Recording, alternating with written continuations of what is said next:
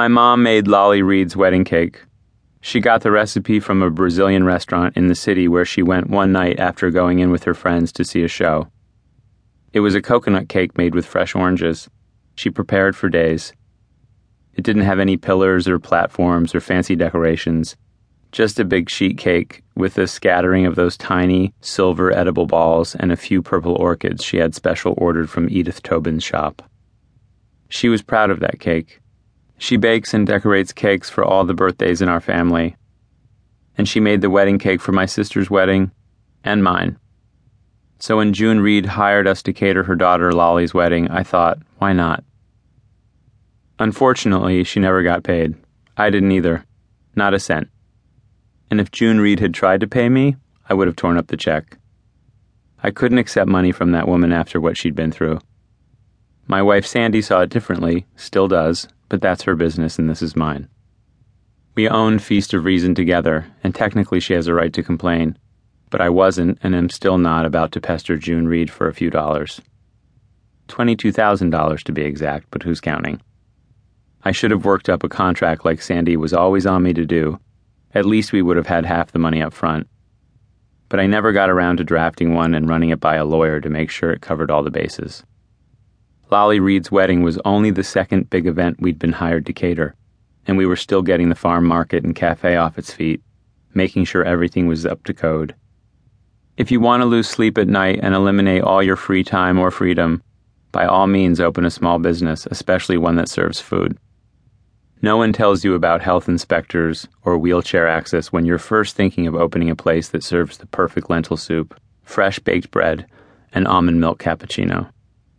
It's a good thing they don't, because otherwise there would be no restaurants or cafes or coffee shops anywhere. I'm not sure why we thought the catering bit was a good idea, but it gives people you like a way to make some cash. Also, it's flattering to be asked to make the food for someone's important day, wedding or graduation or birthday. And when it's someone like June Reed, who could have had anyone from the city come up and do a first-class job, well, for us it was a big deal. When she and Lolly came in and asked me if we'd be interested in making the food for the wedding, there was no way we were going to say no. June Reed would have been a hard woman to say no to anyway. She had that Glinda the Good Witch vibe to her, a sort of nothing bad has ever happened to me and nothing bad will happen to you if you're around me feel. She was pretty in the way that some of the older women in my wife's soap operas are pretty. She took care of herself. She smelled good too, like I don't know what, but nice. I guess she probably still does, but we haven't seen her around here in a while. She took off months ago, and who can blame her? She pulled herself together for the funerals, kept her distance from everyone in town, and then was gone. June Reed had been coming to Wells on the weekends with her husband and daughter for years, and then later, on her own, when she moved here full-time.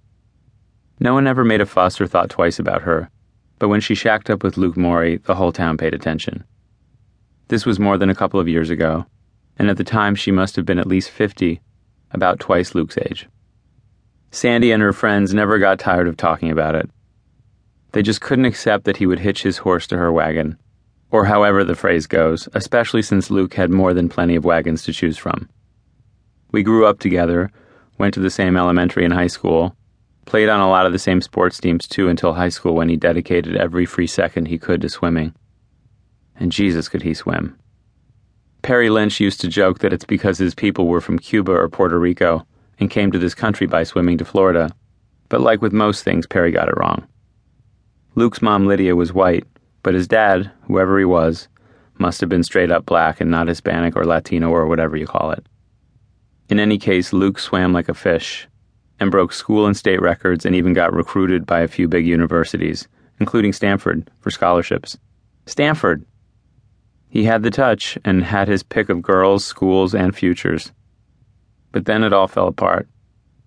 All at once, bam, he was just like the rest of us, worse even.